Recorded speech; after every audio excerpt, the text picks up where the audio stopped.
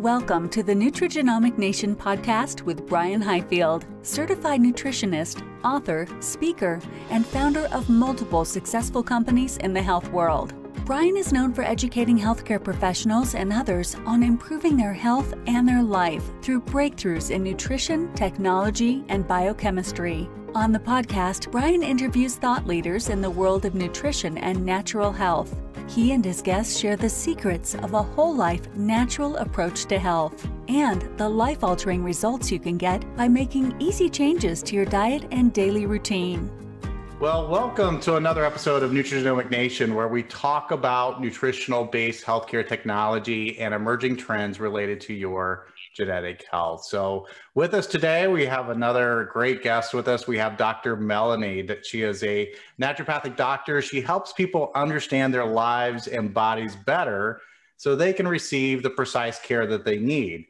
After having gut health problems over half her life, Dr. Melanie uses her expertise in gut health and epigenetic intuition to get results. So welcome, Dr. Melanie. Thank you. I'm so excited to be here. Awesome. Well, first question, I want to know a little bit more about you. So what can you tell us about your background? I mean, how did you get to the point of wanting to be a naturopathic doctor? Well, sure. So up until the age of 6, my family, because of the government, moved around quite a bit. And we ended up in Washington, D.C.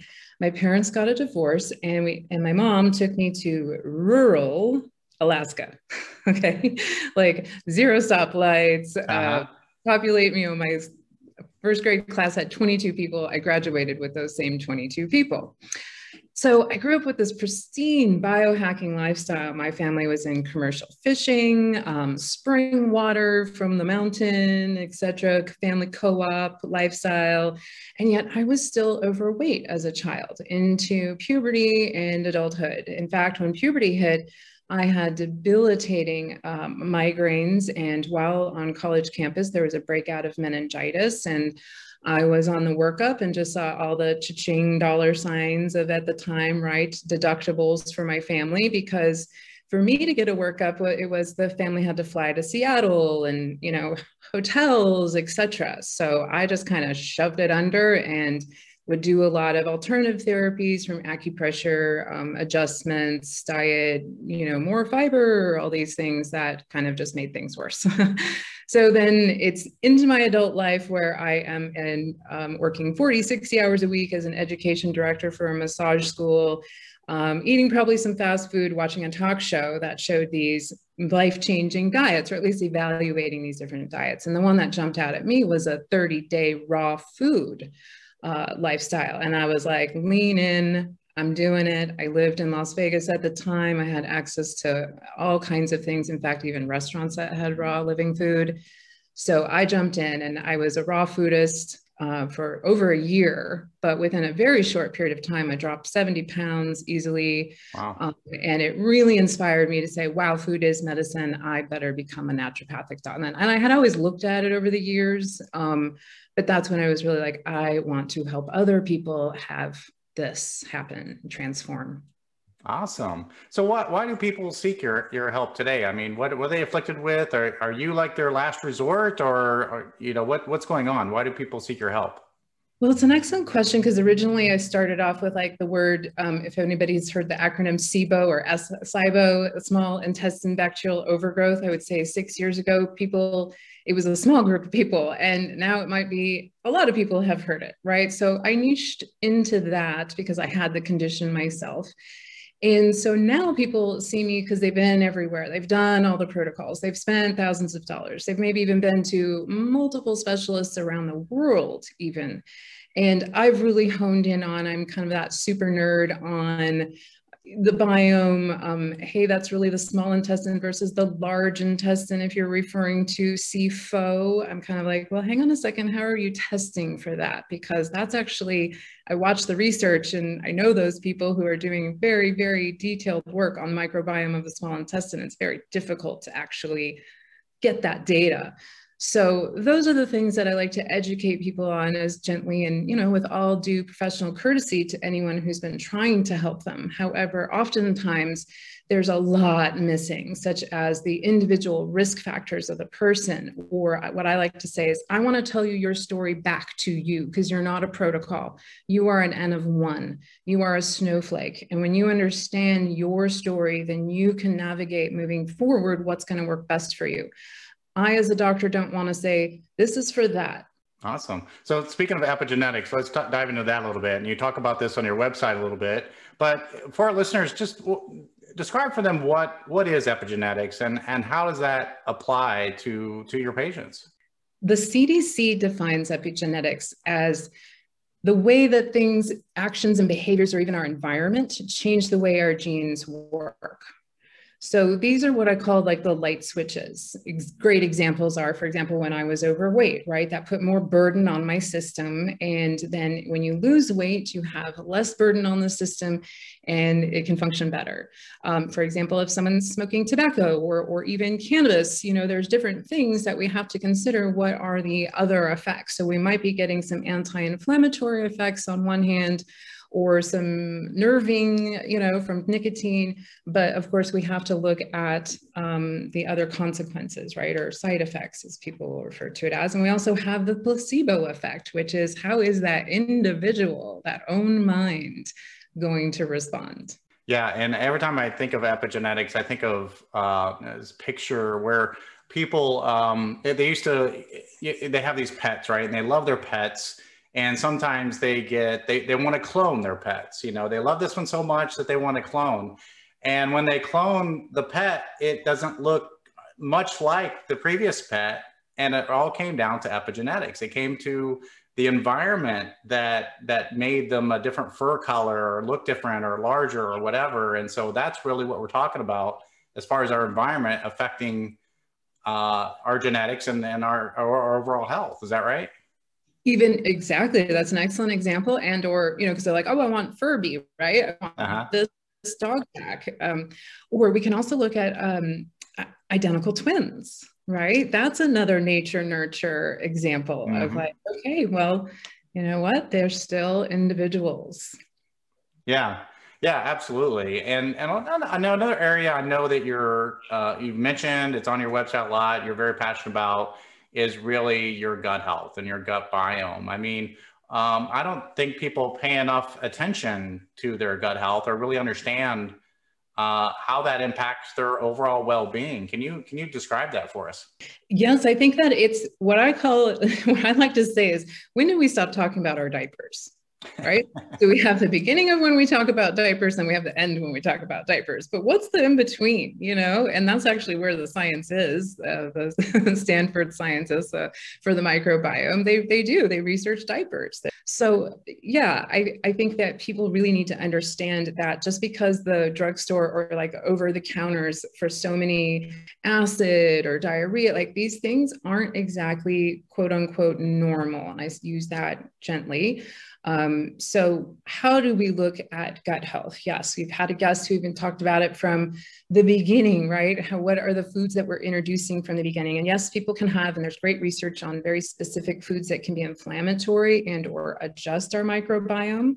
And I actually have, for example, if somebody says, oh, we have to be gluten and dairy free, these are inflammatory, that's the evidence. I say, yes, but there's also evidence from the NIH that showed people who, by way of people using these stool tests, they have a lot of data to work from. And they said, actually, people who have gone restrictive, they're more specifically dairy, for an extended period of time, were having interesting other microbes that were opportunistic, we'll call it, that they hadn't seen. Or they'll say, well, we actually only see this in immune compromised and or cancer patients. And they found when they looked back, as we connect the dots back, that, oh, wow, this is an interesting trend that we can now say, is this indeed the best thing for us, right? Because we've been through many a trend, fat-free, this, that, so I take everything with a grain of potassium. So that's starting there.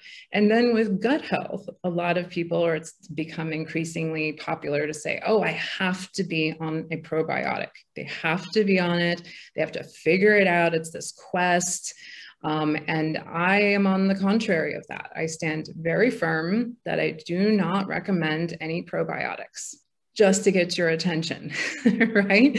And then I say, okay, then we have a little bit of a guideline. Now, when I'm saying probiotics, I'm being specific with oral probiotics, because again, this is a not regulated industry. Mm-hmm. And there can be things that are actually I won't get too deep into it, but that can actually be triggering an immune system or triggering somebody's condition versus helping the condition. And again, I call it the zoom in, zoom out of like a microscope. Do we zoom into the cell and or the study about this particular species, and we make an assumption, or, you know, we gather this data, and it might even be in an animal study. And then we zoom out and we say, everybody needs this particular species. And we don't take into consideration, again, where do they live, you know, all of the individualization, okay? So I do kind of say, hang on a second, do we need a probiotic, or do we need diverse food? Do we need clean food and nutrient food from soil that is actually in the right pH, et cetera? Because we are all living beings that need the right pH, the right microbes to thrive ideally. So, I mean, probiotics are all the rage right now. I mean, it's you see a lot more commercials for them, and they're, you know, it's hard to believe that they're all the same. And I think you got a very good approach to it. It's like there's a lot more you have to look at rather than just the general vanilla, everyone needs to take a probiotic. Is that right?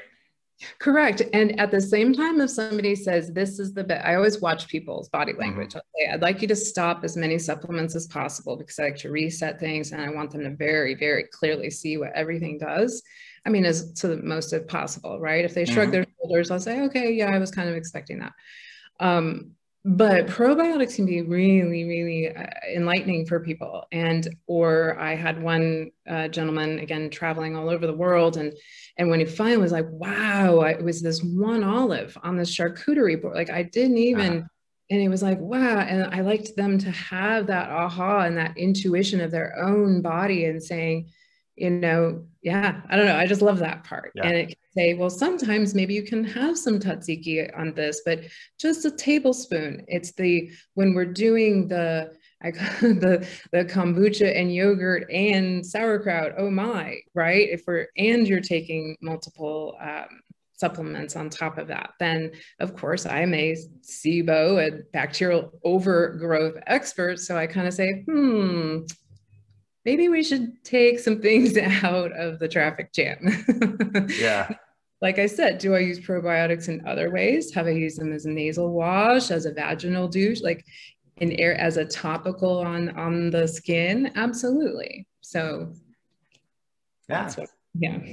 So let's just talk more in general terms. I mean, we're in the United States here, where there's an obesity issue. I mean, we're very unhealthy in general, and for lots of different reasons. And we could talk for hours on all those different reasons. But if you could just share, you know, you're a healthcare professional. You were passionate about it. You've written several articles. You know, you've got a large background on this. But if you could gather the entire country, if not the entire world, into a room and give them advice on how to improve their health, or what's the most important thing that you could communicate to essentially the world? Oh, wow. So probiotics is actually, that's number one.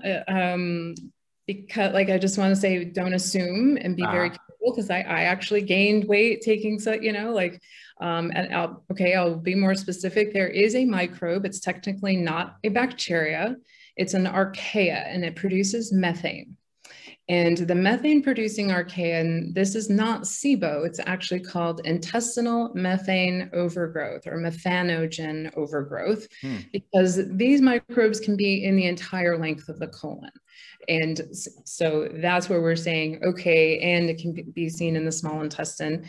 So the concept there is that these microbes, if we think back as being hunter-gatherers, when these microbes, they are going to maintain our calories. They love fat. And so, for example, and this was me actually going to weight loss centers in my early 20s. And I'd say, look, I am only eating 15 or 1200 calories, yet I was gaining weight. And it was that, oh, you must be cheating. Oh, you must, and I mean, it was talk about mind not right. And I'm like, actually, I'm not. And now that I know the research, and there are studies on this, is that the methane can exponentiate those calories. So it was that I was eating the 1,500 calories. However, and now that was great when we were right back in times of famine, of less and or right seasons, etc. And yet that's not so great for our current industrialized and, having more toxins, etc., that can just stir that soup. So that's the number one thing that I'd like to get across to people, especially anyone struggling, whether you have 2 pounds to lose or 100 pounds to lose, is that please actually, that was a big eye-opening to know that these microbes were part of my weight yo-yo struggle, whatever the word is.